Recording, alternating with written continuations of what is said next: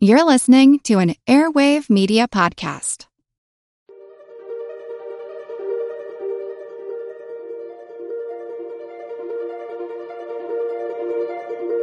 Over 7 million different animals inhabit our planet. Find out why the hyena, the female hyena, is a superhero. What can they teach us? But it showed me a couple things, is these creatures are not vicious, bloodthirsty carnivores. Many species are in crisis and need your help. Join the movement at allcreaturespod.com.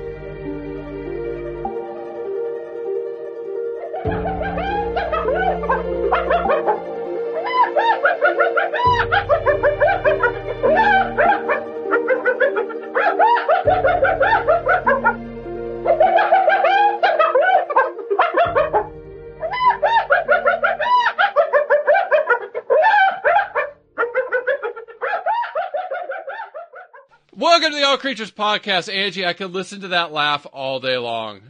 I know, it's amazing, Chris. Did you ever get to hear that at the zoo in the morning, like when you were walking around? Yes. On a lucky morning, I would. The zoo's always filled with beautiful sounds early in the morning, and sometimes in the evening. Once in a while, I would get to hear that, but man, I guess I had forgotten. I'd forgotten what a good hyena laugh sounds like. Yeah, and if for people that don't work at zoos or you're planning on going to the zoo, try to get there as early as you can in the morning, because that's when the animals are really active and noisy. Yes. Yeah, there's a lot of feeding times going on, and and depending on the season too, it's usually when it's a little cooler out and the animals are moving around. And a lot of them like to take siesta. I mean, who doesn't like to take a siesta in the middle of the afternoon? So, in the afternoon, they're not going to be as busy. And then sometimes in the evening, things can pick up too. But a lot of times, the zoo, depending on if the zoo has late hours or not, it might be closed. So, right. They're noisy. Spotted hyenas today. So I know. Chris, I'm going to almost go out on a limb and say Spotted Hyenas Part 1. Yeah, I know. I think you're right. These guys are fantastic. I can't believe we waited this long to cover the species. It's hard. You and I sit here and debate every day.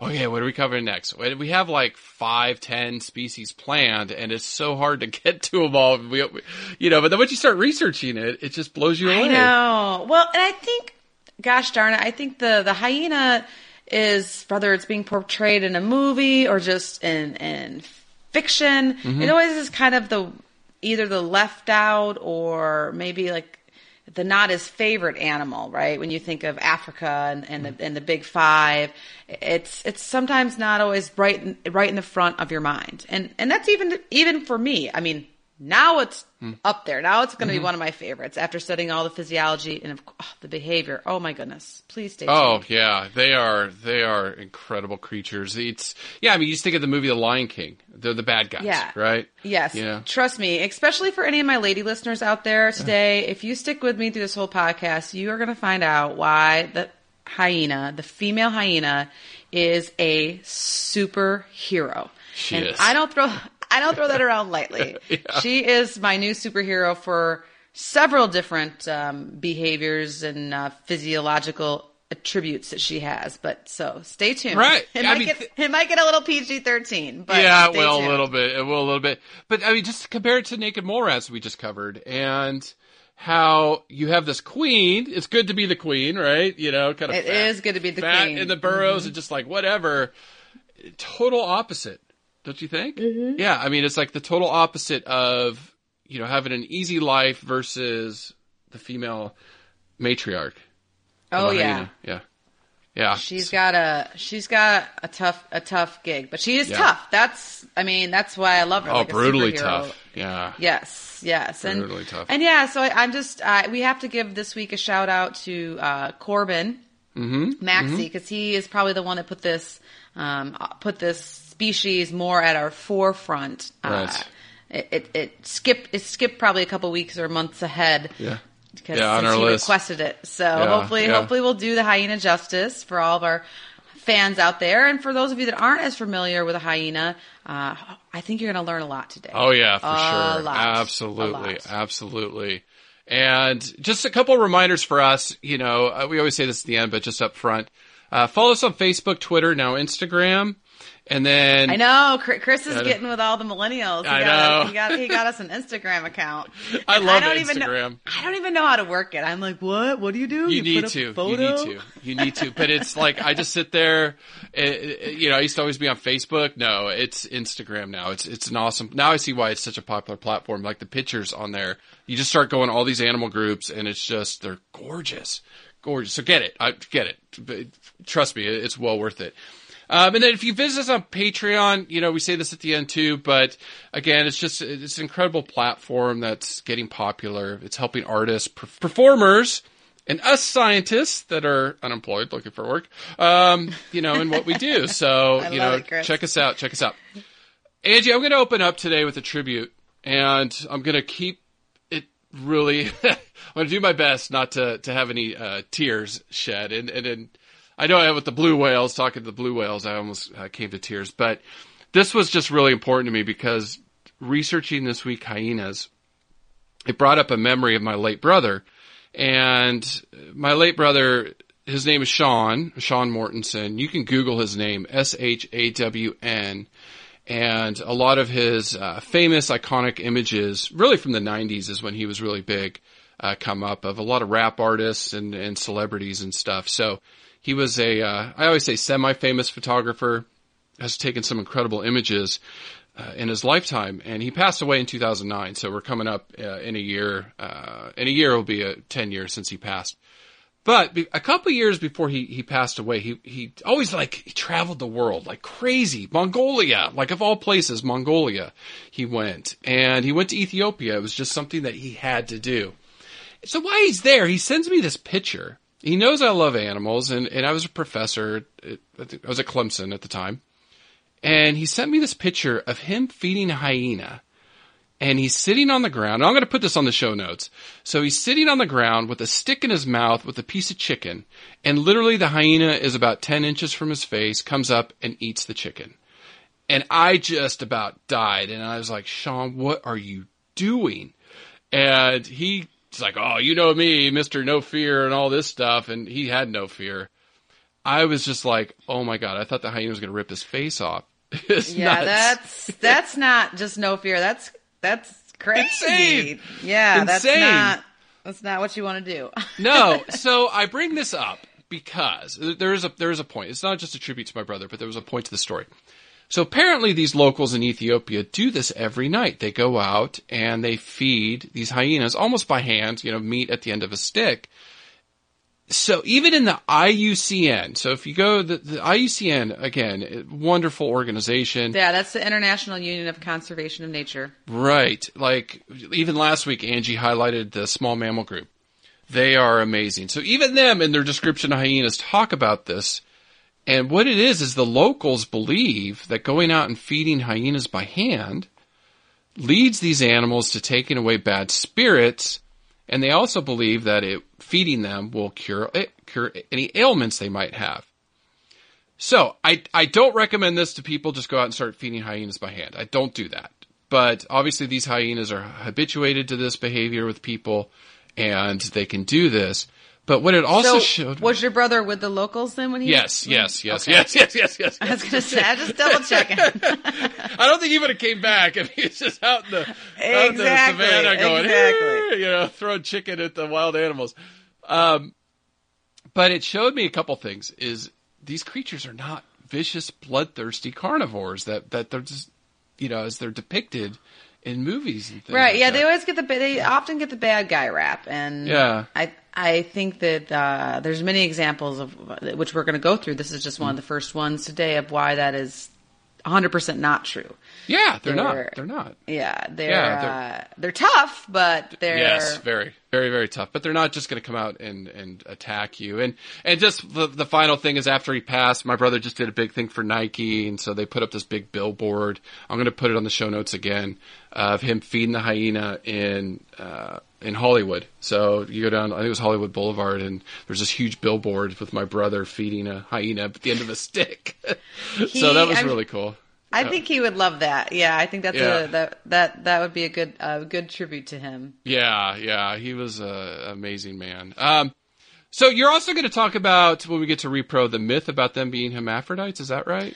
Sure, definitely. Yes. Yeah. Stick with us, and you're going to learn a lot about their reproduction and why sometimes people often think, just by looking at the female, why she might be a hermaphrodite or that they are. So we're going to clear that up. They're definitely not hermaphrodites, and you'll learn a lot about their anatomy and, once again, why they are superheroes. And they're amazing. And then, of course, why some of the brilliant minds and researchers that are studying these guys, trying to figure out why the spotted hyena is so anatomically different than most large carnivores. And just talking about what the spotted hyena looks like, and we'll cover some of the other species of hyena, but these ones are they're just so unique looking. I just love them. I love them. Oh, yeah. I mean, well, first and foremost, what blew my mind diving into the research is that they are the second largest carnivore in Africa. Of course, there's a lion, the king of the lion. But other than that, then the spotted hyena is next in size. And I don't know. I guess I assumed it would be leopard or cheetah maybe or something, but it is the full-grown adult spotted hyena. And their body stance is very unique in that the forelegs, like the front legs of the hyena, are significantly longer and more massively built than the hind legs. And it gives them this profile of like a sloping appearance, or like almost like they're walking uphill. So I think that might too, and maybe be some of the reason why they always get like the bad guy rap in people's minds, is they don't look linear in what we're used to seeing. But the spotted hyena is going to be like sandy in color, so like a yellow, brownish gray coat with black or dark brown spots over most of their body. And the fur is going to vary with age, and as far as the spots, sometimes some have more spots the older they get. It just depends. But it's going to be very woolly and kind of shaggy-ish. And the spotted hyena is basically widely distributed in Africa, south of the Sahara. And the IUCN declares them as least concerned. However, their population has been on a steady decline.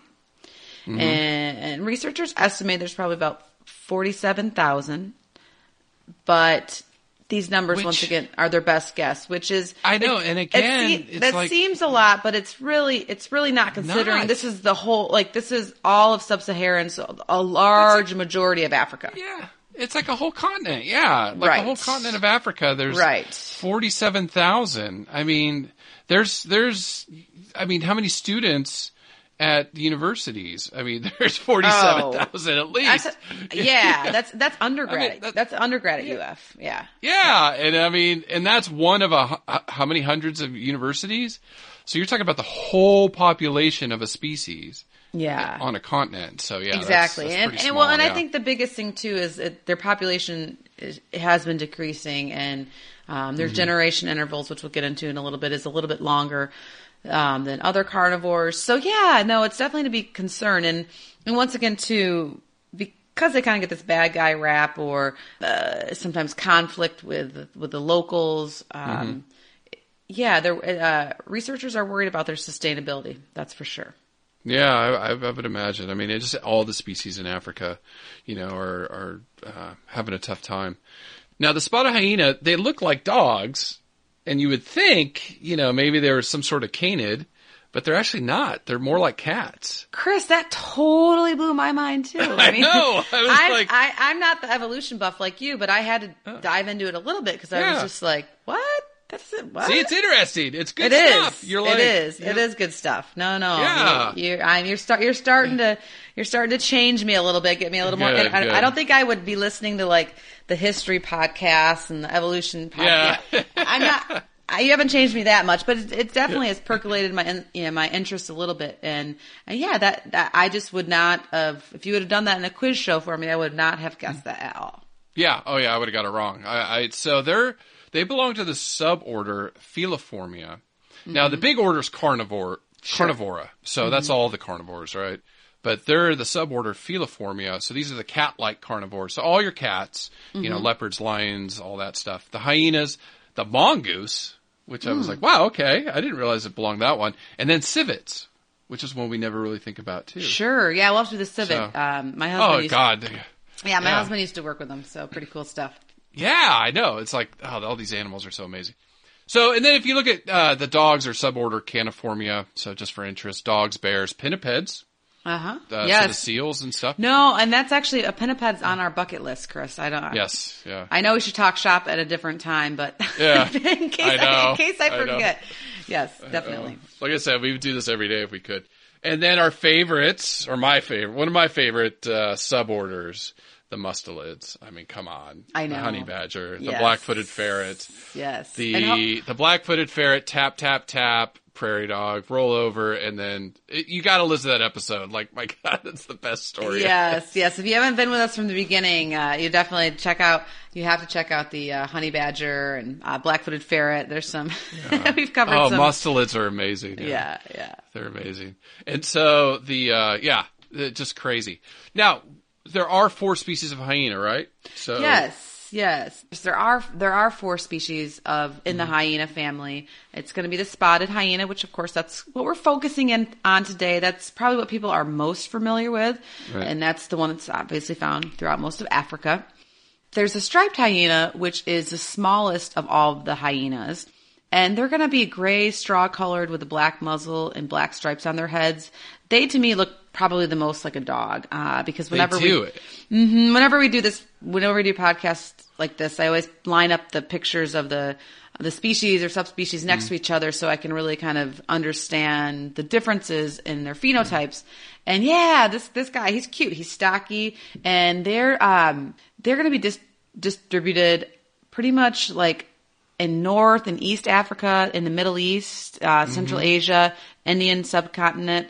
They basically were out-competed by the spotted in Africa, so they've been relegated to some of these other habitats. But that's crazy. They go all the way to India. Right, like, wow. yeah. I didn't know that. Yeah, like, wow. Yeah, well, and the other thing that's kind of crazy about them is that they're near threatened. There's less than 10,000, and their population is steadily decreasing. Right. And researchers think they might have even expanded into Nepal, just probably to have more room to do their thing, to hunt and to feed themselves. So, so that's a striped. And then there's this guy I was not familiar with at all as well. It's the brown hyena. Mm-hmm. And for me, I think it's one of my favorites. If you haven't seen it, you got to Google a picture, or maybe Chris can put it on the show notes of the brown. It's crazy. Yeah. Oh, it's so charming. It's got longer. Well, it's brown, hence the name, right? But it's really distinguished from the other species by its long, shaggy coat. It has pointed ears and a short tail. And it has both the striped and the brown have more of a mane around its neck. So not like a lion, but thicker kind of hair around its neck. And this is a little bit bigger than the striped. It's going to be about 40 kilograms full grown. And then there's the aardwolf. And I'm going to let you fill me on the aardwolf. It's one that it's like just I didn't put this picture. I didn't put the picture up on it. I kind of I mean, you look at the pictures of them, and I will definitely I will link them in the show notes. And these ones are from East Africa or Southwest Africa, and their populations are declining. But it's like I would say a hyena fox hybrid. If that's kind of how I would describe it. It kind of like looks like a fox in the face, and then has that hyena body. It's just really obscure looking. So they're a smaller one than the spotted. Could be a species we'd cover in the future because, again, some of these like the civets and the aardwolf are just things that people aren't too familiar with. So So the 4, it's the spotted are least concerned but declining. The aardwolf's least concerned but declining. Striped, near threatened, and then what's the brown wolf? So the brown is actually brown wolf, also brown hyena. The brown hyena. It's also known, interestingly enough. Well, you're not half wrong or half right because that's true. Yeah, it's also known as the strand wolf. Okay. Yeah, the strand wolf, because it really does kind of look like a wolf. It's the rarest of all hyenas, and its population is probably between 5,000 to 8,000 individuals with them. And it's also found in Africa, and more in like southern Africa, in Botswana, the Cape regions, and its largest population is going to be actually in Botswana itself, an estimated perhaps of 3,000 animals or so. If I go to Africa, I think Botswana's like, I want to go to like Ngorongoro Crater and go to the Serengeti Plain and some of the cool places you've been. But Botswana, I know Botswana government has been doing amazing stuff for wildlife, but that is just like... Yeah, I'd like to go to the Delta. That's kind of on my bucket list area. But no, there's definitely some good wildlife there and a more stable government. But yeah, there's so many places, Chris. We really. Oh, I know. we need to meet there for a live podcast. Kenya. I have to go to Kenya. I have to go to Lewa to see my Grevy's zebra in Kenya. That's my next for sure on my bucket list. But you can have lots of things on. That's why it's a list, right? You can have a lot more than one. So with, you think about the hyena and I imagine they have some incredible ecological niche. So, can we tell the listeners why they should really care about them? Oh, yes. You need to care about the hyena, whether you were initially attracted to them or not, when you look at the pictures, because being one of the larger predators in Africa, in areas where ungulates like zebras and wildebeests are typically common, they are huge components of the ecosystem.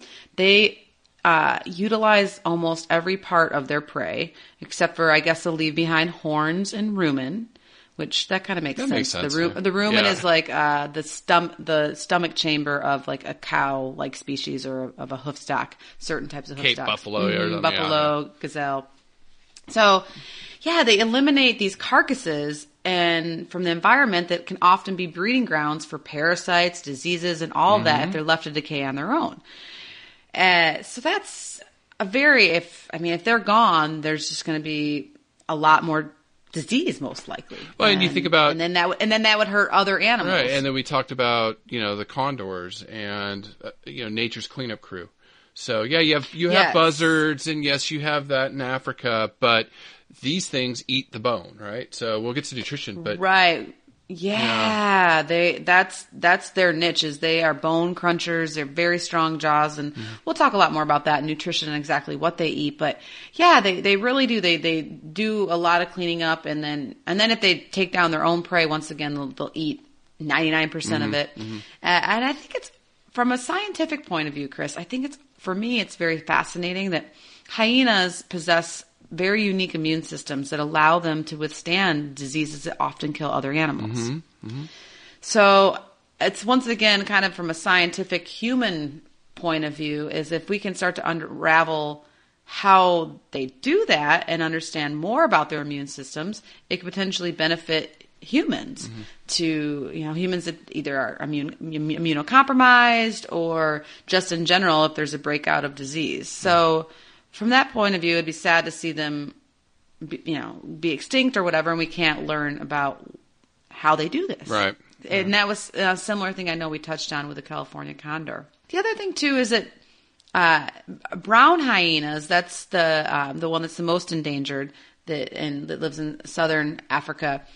The pastoralist or farmers, I think it's a fancy word if you think of like a farmer, in southern Africa, they do feel that the hyenas, or more specifically the brown hyenas, can be a beneficial part of ecotourism. And that brings money and jobs in the region. And so the people that live by, the locals, the farmers in the area are starting to really take a hold of that, which is awesome. So I think that's will hopefully work in their benefit too. No, again, we start putting all these pieces together, Angie. We've been talking about ocean health, and we've been talking about land health and the ecology and the food webs and the ecological niches, and it's just the health of the environment depends on so many pieces. 2 weeks ago, we were talking about wolves, red wolves. the reintroduction of timber wolves in Yellowstone. So, yeah, it's, I think we need to fight and protect as many of these species as we can. Yeah, and the other thing too is they, as a large predator, they help regulate populations of certain types of hoofstock species, and it's very complex, and I think that they are a very integral part of the ecosystem, especially with their carrion eating and cleaning up. They clean up the stuff that nobody wants. We all need a friend that will that you can offload stuff on. Where you're like, hey, this weird little mouse holding cheese knickknack that my aunt gave me. Would you want this? We all need that friend that's like, I think sure, I did that I'll when take I moved. that. I gave you guys a bunch of crap. Yeah, you're welcome. Thanks. And it's probably I was gonna say I'm not that friend. I'm the friend that will be very. I'm the Midwestern girl that'll be like, sure, I'll take that, and then I drive it straight over to Salvation Army. We did drop a lot off there. All right, so hyena. No, but you left some wine. Well, you yeah, left some like I said, you too, can't so send me good. food here, or I'll get kicked out of the country. Again, another thing I think is important to care is when I look at the evolution, and again, really quickly. It's just, these animals have taken millions and millions of years to get to where they are today. And just to wipe them out in the span of, even say 1,000 years, let's say over the next 1,000 years, that is like a drop in the bucket of geological time frame. It would be horrific. Yes, you can't do that to the female spotted hyena. She has been evolving her very special reproductive anatomy and system for tens of thousands of years, which is very unique and very, very specialized. And bless her heart, that it would be very unfair to wipe them out for her to wipe her out, for her to go to extinct, because they, in each one of these hyenas, they have evolved to find their own niche. Like the striped hyena. Okay, there's the spotteds are bigger and stronger. We're going to head east. Yeah, north and east.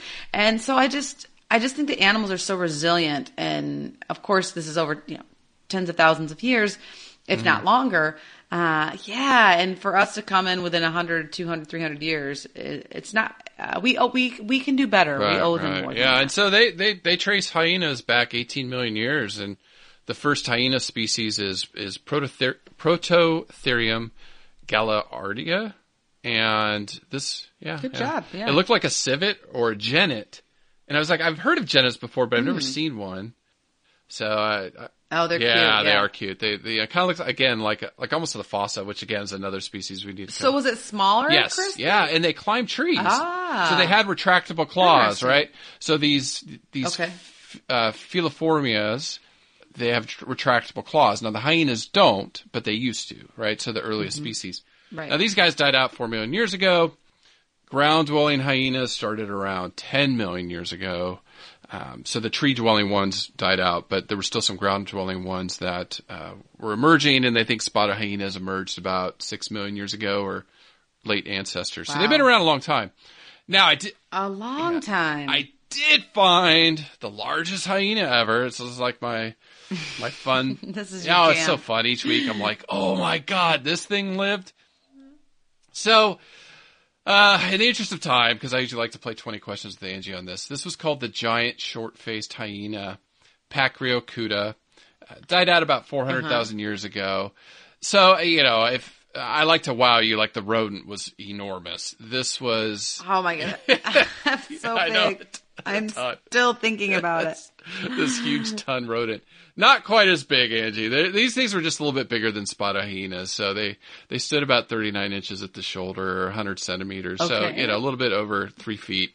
And only weighed about 250 pounds. So not as huge. But big. That's still a lot of strength. Oh, yeah. They would scare me. Now, a couple things on life cycle. The size of the spotted hyena, we didn't quite cover that yet. They can be almost 6 feet long, which is big, because Angie's talking about the second largest carnivore in Africa. They weigh up to 190 pounds or 86 kilograms. Now, Angie's new favorite, the females are about 10% larger than males. Go Oh yeah, female hyenas. Oh, their social behavior. I can't wait till we get to behavior. So that's why I want to get through this. It's their social behavior is just incredible. Now they can live for up to 25 years in the wild, so that's pretty good for a carnivore. Yeah, Sure, absolutely. yeah. Most carnivores, well, you think about lions, like 10, 12 years is max. Yeah, it's going to be a little bit less for the brown. The brown hyena is about 12 to 15 Okay, years. so they're But the striped hyena under human care is similar, about 24 years. Yeah, that's pretty good for them. Now, really good eyesight. That Oh, of course, keen eyesight, smelling. very good. Yeah, Hearing. very good hearing. So they really can pick up a lot. They have those big ears, to do that. Now, like we said, these are carnivores. They're hunters and scavengers. Very Carrion feeders. very broad diet like that. So you can imagine with the carrion, they antelope, young rhinos, or I'm sorry, Angie, young rhinos, fish. I was like, fish? So they try to catch fish. Yeah, seals. Yeah, Sometimes. foxes, birds, rodents, other things. Now, when they do hunt in groups, they can take down bigger prey, so they may go after that. Yes. And then, like Angie said, they eat it all. The bones. So these are Yes. bone crunching. They chew it up. They eat the teeth. The teeth. Like, Yeah, they have one of the strong. Yeah, I know. I guess I never really thought about that. Yikes! But this bone, right? and they, But yeah, well, there's some good is it marrow, right? In the bone. That's Yeah. probably pretty yummy and chewy. oh God, like I just, they eat it all. They eat it all. Well, and Chris, I was reading too. This I don't know why I found this so fascinating. That of course they're a scavenger, but they, like you said, they can take down prey, especially if they're hunting in groups. But it's their kind of bizarre body structure actually enables them to run long distances, and sometimes, depending on the type of prey, they can run it into exhaustion. Oh yeah. So yeah, it's just really great hunters too, and a lot of people would always just think of them as scavengers, but it's not exactly accurate. There was a study in the Kalahari that found 70% of the diet was composed of direct kills. So yeah, the clan can split up into hunting groups of 2 to 5 individuals, and that's when they can take down larger my zebras. But I'm sure probably a sick or an old zebra. I know. Probably. I know. But because of that, there can be some conflict with as far as cattle and sheep and goat. So there's a reason why they can sometimes have a bad rap, and why people may not want them around, or like you had said in Ethiopia, why the certain locals believe to keep them happy, and it will help them out. Right. So yeah, there's a lot of things that researchers and wildlife officials and non-government organizations are trying to work on to help reduce some of this conflict. And Right. I'll touch on that. Yeah, and they, the human conflict, I did look into that a little bit, and it's just very rare. I mean, there's more animals in Africa that would attack you than a hyena. Oh yeah. No, the conflict is more the farmers are worried about them hunting their prey. Right. Rather than them. Not hunting their prey, hunting their Livestock. The farmers are more worried about them hunting their livestock. And so, yeah, they're not really worried about them, hurting them. It's the livestock that they worry about. And, but interestingly enough, the brown hyena, which also lives in Africa, studies have recently shown that they are pretty much fully scavengers, and their diet consists of carcasses from other predators. And then they're the ones that'll even eat insects, eggs, fruit, fungus. So a lot of groups and researchers are out there trying to really promote the species to the locals as like, okay, these guys for sure are not going to most likely touch your livestock. In fact, they actually may help, because if one of your livestock falls, dies in the middle of the field, the brown hyena will actually come and clean it up and help remove disease and parasites. Right, yeah. So, and some of the farmers are really starting to almost be like, "Oh, thank you, brown hyena." Like that's, it's not quite that friendly yet. Yeah. But it's getting to be. They're starting to, but once again, that's the brown, and the brown's, is smaller. The spotted still it can definitely be known to take down a goat or a cow here and there. So trying to work with the locals on how to reduce that conflict, right? How they can live in harmony. Mm-hmm. Yeah, and actually I read too in Kenya and Tanzania, the Maasai leave their dead to be eaten by hyenas. So that's a way to people? Yes, they're dead. What? It's their tradition. It's not yes, that. I read that. I was like, all right. Yeah. So they are nature's cleanup crew. Yeah, you'll have to send me that article. That's okay. That's actually just very fascinating to me. Yeah. I read that. I was like, okay. That's one way to get rid of a carcass or a carcass of a body. Yeah. Not going to give anybody any ideas, but, anyways. Interesting. Yeah. Wow. I just love learning about different, not only about different animal cultures, or animal behavior, but people too. It's very, very interesting. Yeah. And so, just to finish out, them eating, they have a bite force about 800 PSI. So I know we said the croc's about 5,000, hippo's about 1,300. So they're and what are we? We're like 200, 300. Okay. The mountain gorilla was like 1,200 if I remember off the top of my head. Right. Yes. So interesting. So it's huge, very, very strong. Very, very strong. And I actually read too, when they hunt, if they can bite a leg of an antelope, they can actually just shatter it. It's so strong. Oh, sure. Yeah. So, and then it's game over. Ouch. And so that led me, going into behavior. Mm-hmm. There is a National Geographic, and it's easily a decade old, of lions and hyenas and conflicts. Mm-hmm. It's one of the most fascinating documentaries I've ever seen, and I will look to see if I can link that in the show notes because it is incredible. But lions have a healthy respect. They always have conflicts between the two since they're the largest predators in Africa. But, lions respect them because their bite force is so strong. I mean, they could really hurt a lion pretty bad. There's some tough cookies, man. Absolutely. Yeah. So, it's just the whole, it's amazing. The clans, the matriarchs, the males are subservient. The behavior you're going to wow us. You're going to wow the listeners. Well, it just really starts into my woman power session. Yeah. Hear us roar or hyena laugh. It's pretty cool. So spotted hyenas, they live in large groups, like Chris said, and they're called clans.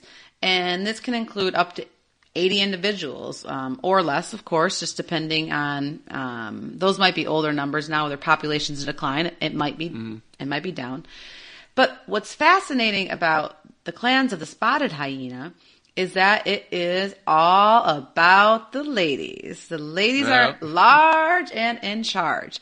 And every female in the group is dominant to any male. Yep. So regardless, the boys are they're oh my God, the guy, very end.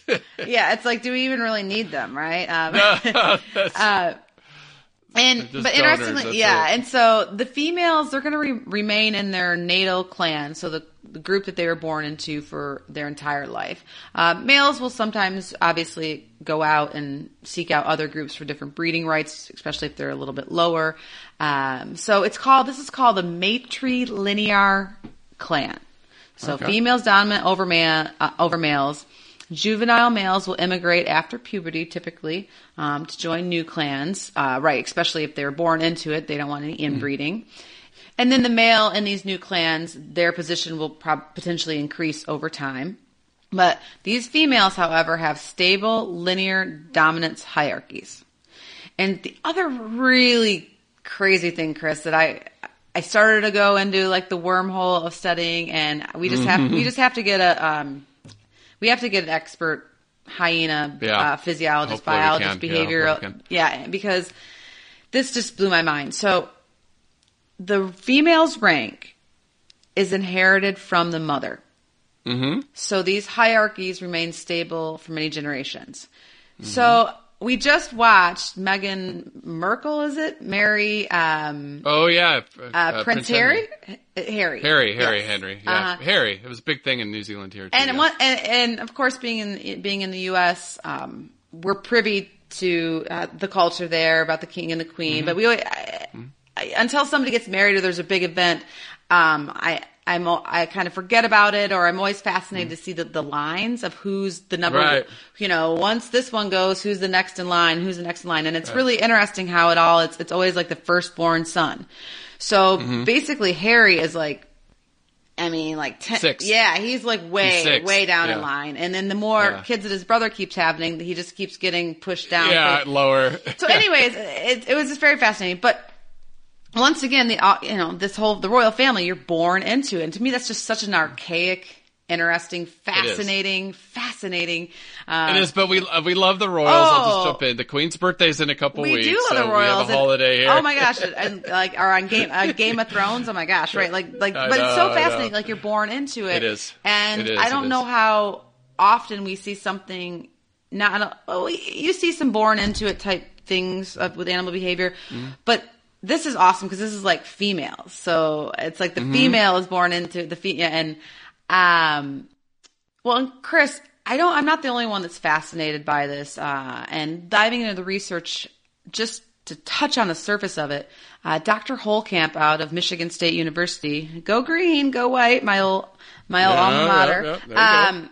They, of course, are looking into a lot of the biology and behavior and conservation of the spotted hyena. And what they discovered is that in the final weeks of pregnancy, high-ranking females will produce a flood of testosterone and other related hormones. And they believe that these chemicals saturate the developing cubs, both the males and the females, right? But it does make them more aggressive.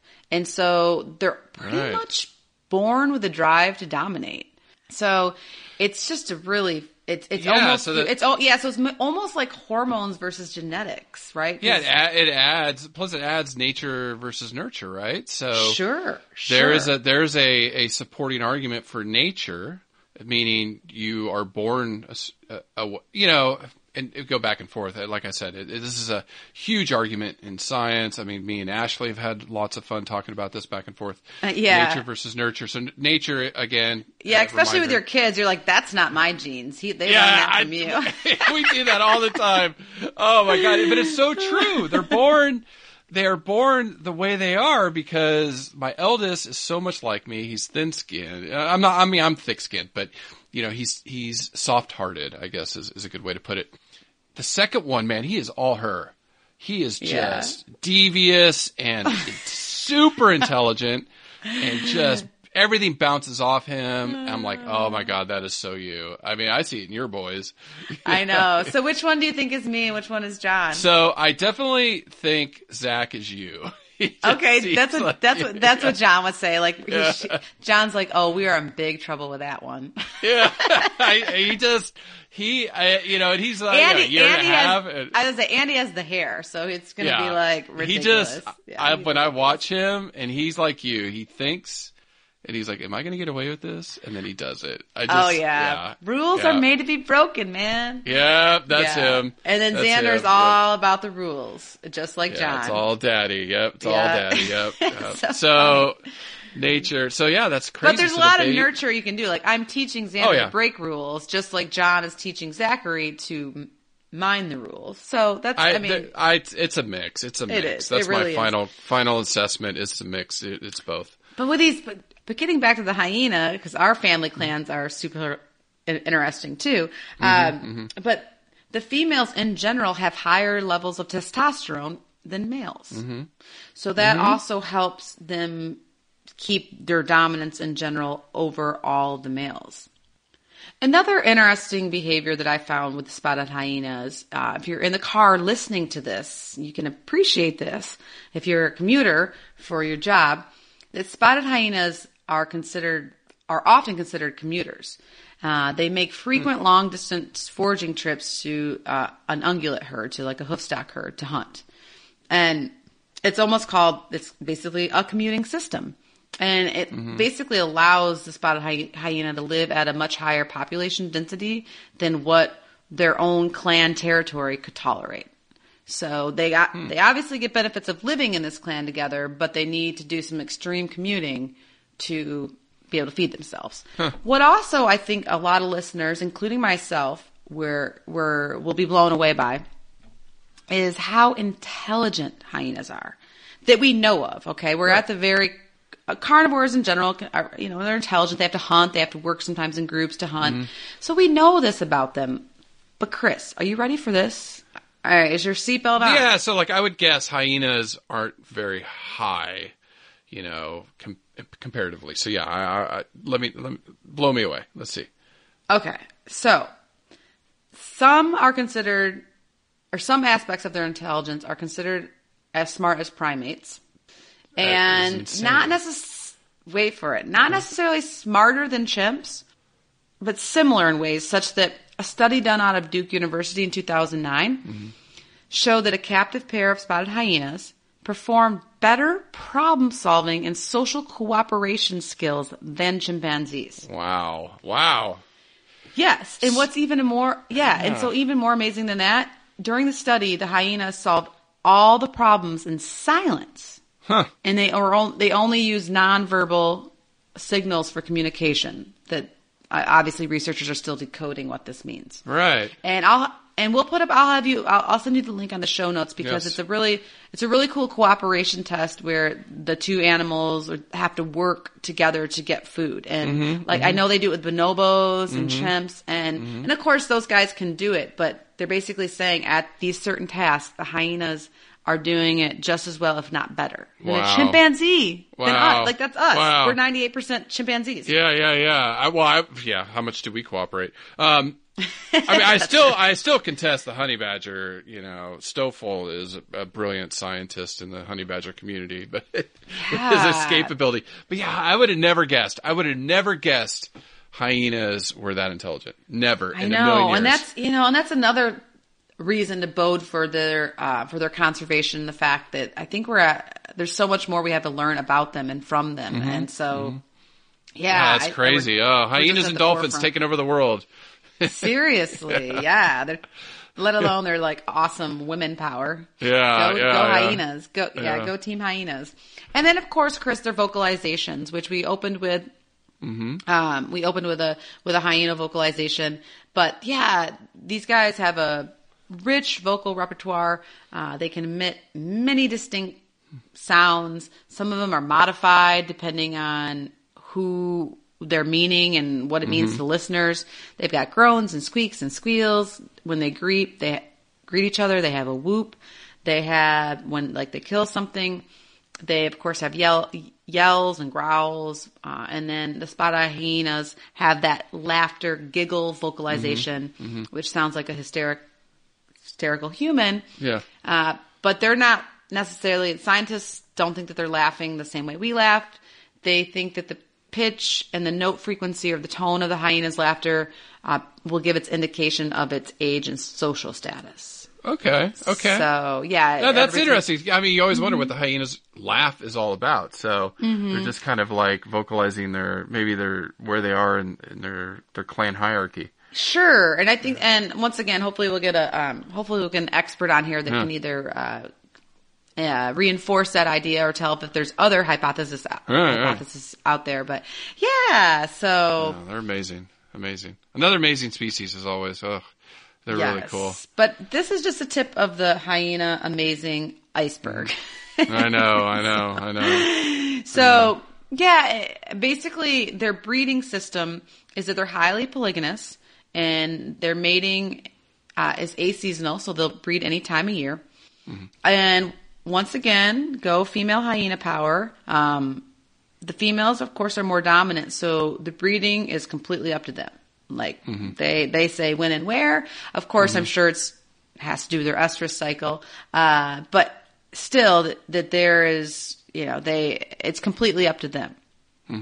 And those males and that's the thing is I know, and I don't want to male bash. I'm not a male basher. I live with a whole. I think in the hyena episode, it is okay to male bash because you really understand these animals, the males are important, but they are so at the end of the pecking order in hyena society. It's incredible. I do agree with that, but I love my males out there. So I do want the male listeners out there, hopefully if you are still listening, There are a few tips that you can learn from from male hyenas. I gotta write this book. Yeah, I gotta write this book. grab your pencil, Right. write it down. Ashley will thank me later. So, just briefly, the spotted hyena, the male will perform a bowing display before mating the female. So he lowers his muzzle to the ground. He kind of comes towards her. He bows again, paws at the ground, might bow again, and basically will then either the female will either be nice to him or mean to him. So, but yeah, I mean, I'm just saying, I feel like a little bowing here or there could go a long way. All right. I will in private report back to you, see how well that works. Yes. Submissive behavior. Exactly. Yeah. And then now another thing too, which you already do this, and but for a lot of guys out there, this is not the spotted hyena, but in the brown hyena, the fathers and the males will bring food for the pups less frequently than moms sometimes. And they also protect the pups from the lions. So it's good to cook dinner for your family and whenever you get a chance. That's what the browns do. The spotteds don't do that. The males aren't quite, they're a little bit more deadbeat, just to put it nicely. Yeah, and last night I did make a wonderful pad thai. So Ooh, you have to send me the recipe. It wasn't pizza. Yeah, it wasn't pizza. It was really it chicken delicious. pad thai or veggie? No, it's pork mince, Oh, minced meat. okay. You know, it's good though. It's such a great herb. Interesting. It's one of our favorites. Okay. Hoisin sauce. The secret's hoisin sauce and sesame oil. Awesome. So there you go for all the listeners out there. See, It's everybody's delicious. learning today. Anything, Yeah, but this is yeah. where it gets fun. So, I am going to ask all the listeners that do have this on in their office to maybe put headphones on. Like your friend. Oh my gosh, my that poor was friend listening Cecilia. Oh yeah. to Wales. Yes, I was. Yes, this is. It's going to get a little PG-13, Well, but we are using anatomically correct correct. terms. It's just more of the female genitalia this Yes. time. So just here's your warning. You can fast forward 10 minutes if you have young ones that you want to cut theirs. But it is biology, so that's what we love talking about. The spotted hyena has very unique reproductive organs, especially compared to the other hyenas, the browns, the stripes, and the is it the aardwolf? Aardwolf, yep. So basically, the spotted hyenas have a masculine phenotype. So their outer parts, the way that they look like, and they're the only female mammals that actually lack an external vaginal opening. So they do have a vagina. It's just not on the outside. It's more internal. Right. And what makes them very interesting is that female spotted hyenas are almost indistinguishable from those of males. That basically the clitoris, the tissue that makes up the clitoris, is enlarged and long and can grow up to 7 inches outside the body. That basically makes it look like a penis. Right. It's also capable of an erection, and from here on out, I'll call it a pseudopenis. I think that has a little bit better ring to it than long clitoris. That's just me. Yeah, and you know, it is, and it's, you know, the biology, just really quick, because a lot of my exercise stress work, I, you know, looked into a lot of the research, and most of it's done in humans. So women that actually take steroids in weightlifting and stuff, they actually, it's been documented that their clitoris will get longer and almost look like a small penis because of the interesting. testosterone. Okay. Yeah. Yeah. So when you talked about the rush of testosterone that they get, this very masculine, they have higher testosterone than the males, then it makes sense. Because when you go back to early biology, as we develop in utero, you know, we all kind of look the same. In our we all reproductive we all organs. start off as females. Right, and then the males will develop a penis and scrotum and testicles, whereas the female develops, you know, the vagina and the clitoris. So the clitoris is actually like the default organ that eventually becomes the penis in males. So that's the biology behind it. But yeah, it's fascinating. Sorry, I just wanted to give the backstory on the bio. Yeah, but Oh no, the spotted hyena doesn't stop there with her anatomy. She owns it. She owns it. She also has a pair of sacs in the genital region that are filled with fibrous tissue. And that is crazy. They almost look like a scrotum, but they're covered, of course, with more hair. And there's a story I ran into where this was years ago, but and I don't know if it was in the U.S. or in Europe or in Africa, but these spotted hyenas that were living under human care, they kept trying to breed them, and then they finally realized that they were like two males, two females, or two females.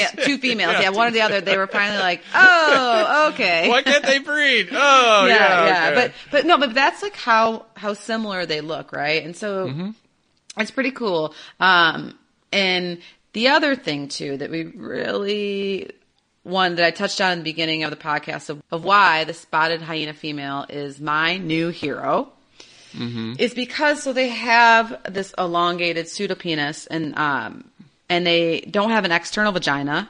So therefore they must urinate, mate, and deliver their young through the urogenital canal, basically that exits through the pseudopenis. Oh. No. Oh. I'm not done yet. Oh. No. Oh, my legs are crossing it. Oh. I know these poor girls, but they're amazing. They are rock stars. Okay, so because I know, Lord knows, I complained during childbirth. Both of my attempts at it, they were long, and it was. Yeah, you poor thing. Yeah. Yeah, it was not necessarily fun. But these guys, these females, they, during birth, the pseudopenis will have to actually rupture a little bit to allow the young to pass through. And and it's actually researchers believe that about, sadly, 60% of the cubs born to a first time mom might actually even suffocate on the way out if they can't get out fast enough. Because obviously it's like a longer, it's a longer canal. Sadly, about 60% of the cubs will actually suffocate on the way out for first-time moms.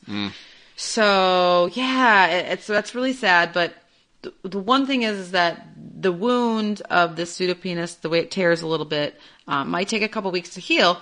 But it does make it easier for the next time she gives births. And then less of the cubs will pass away. More of the cubs will make it. So it's just tough animals. Just tough animals. Female spotted hyenas are incredible. They have one of the highest maternal investments of any other carnivore. They nurse their young up to anywhere from 14 to 18 months. Okay. Wow. When these juveniles, Chris, have teeth, their teeth have erupted. Yeah.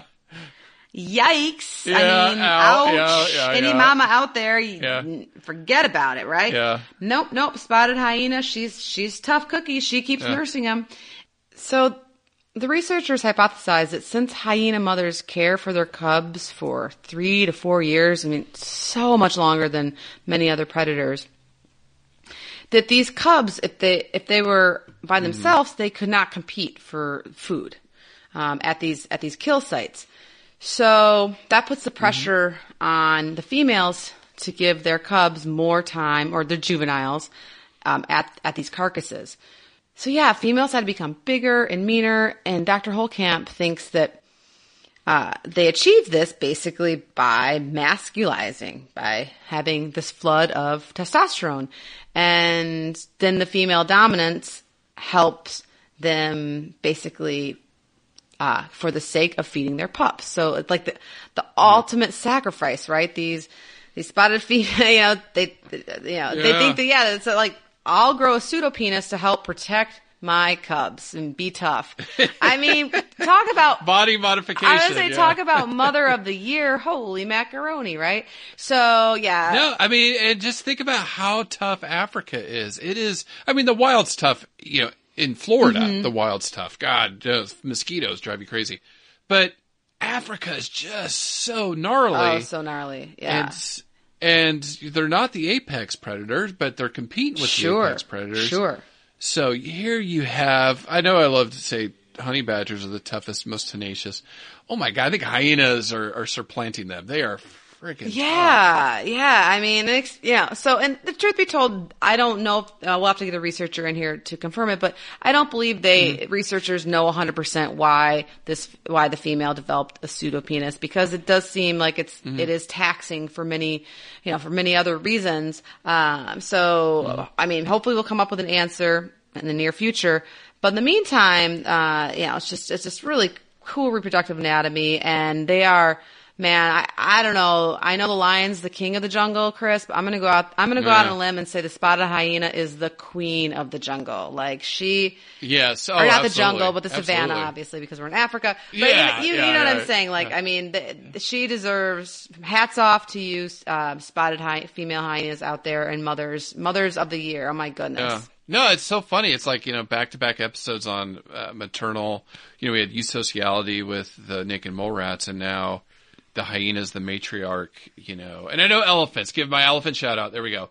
They're very female-driven, but not the male elephants are still bigger, stronger, meaner, but... And Chris, obviously in science, researchers are always, they have a hypothesis. They're just not thinking like, oh, well, this happens probably because of this. In an attempt to try to figure out this darn pseudopenis, researchers, they basically wanted to see if it was those hormones that the females are exposed to in the womb, if that's what's doing it. Because in other mammals, testosterone-related hormones, like you said, can masculinize a female's genitalia. But so when researchers out of Berkeley fed pregnant hyenas drugs that blocked the effects of testosterone and other related hormones, the females' cubs were still born with pseudopenises. So, so obviously the testosterone has a lot to do with it, but it's not the only player in the game, which is just, once again, unfortunately it makes the plot thicken even more, right? Right. That's some underlying genetic mechanism or something. Yeah, no, it's the biology of all these different species. It's just, they're all different. I know. I don't know, Chris. I'm really actually sad to leave the hyena next week to move on to our next species. Like as a little side hobby, I'm definitely not done with it. And, hopefully maybe I can talk to these researchers from Michigan State, because there's a few answers out there that I've been able to find, diving a little bit into literature, but I don't know, man. They're so cool. We need to get a specialist on here, because there's so much more I know. about these critters that you and I are skipping for lack of time and lack of perhaps knowledge. So this is, I don't know if this is one of my favorites so far, but man, I have more questions than answers my own self. They're amazing. It's cool. They're really, I'm glad we did them. I really am. They are really cool. And no, I really hope we can get somebody in here, and I know you're working hard to do that. I know they're classified as least concern, but you did say the population is declining. So what are some of their threats that are affecting them? Sure, Chris. I think one of the biggest ones is persecution, especially by poisoning from humans. So that falls in the human-wildlife conflict.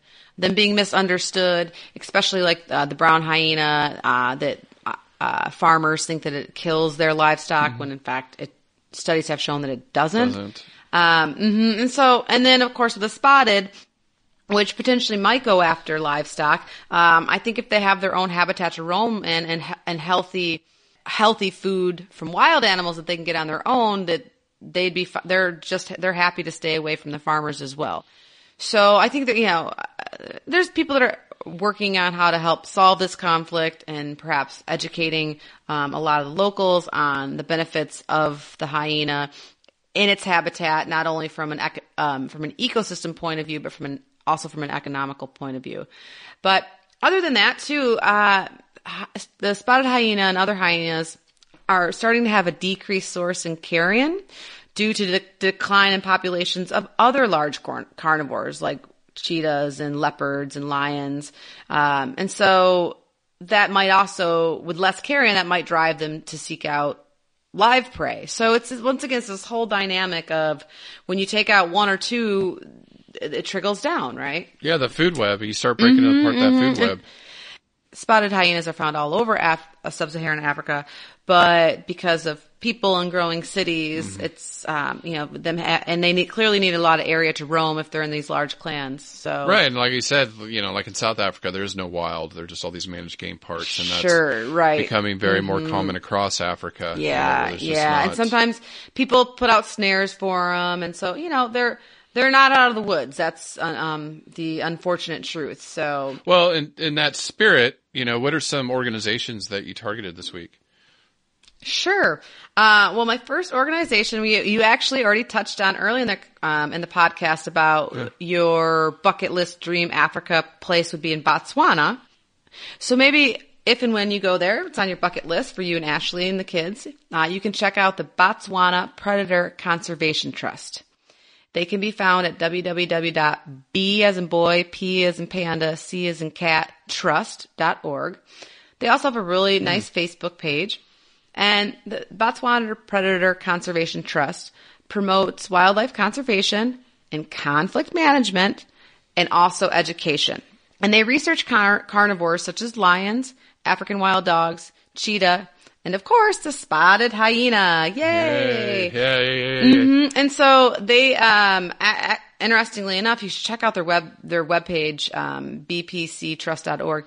They go into all very explicit details about the research that they do. In fact, I love it, cause we never really did this too much, at my university, but they have her name. So her name is Jessica. Yeah. She's the one doing the research, right now currently through helping supported with the Botswana Predator Conservation Trust.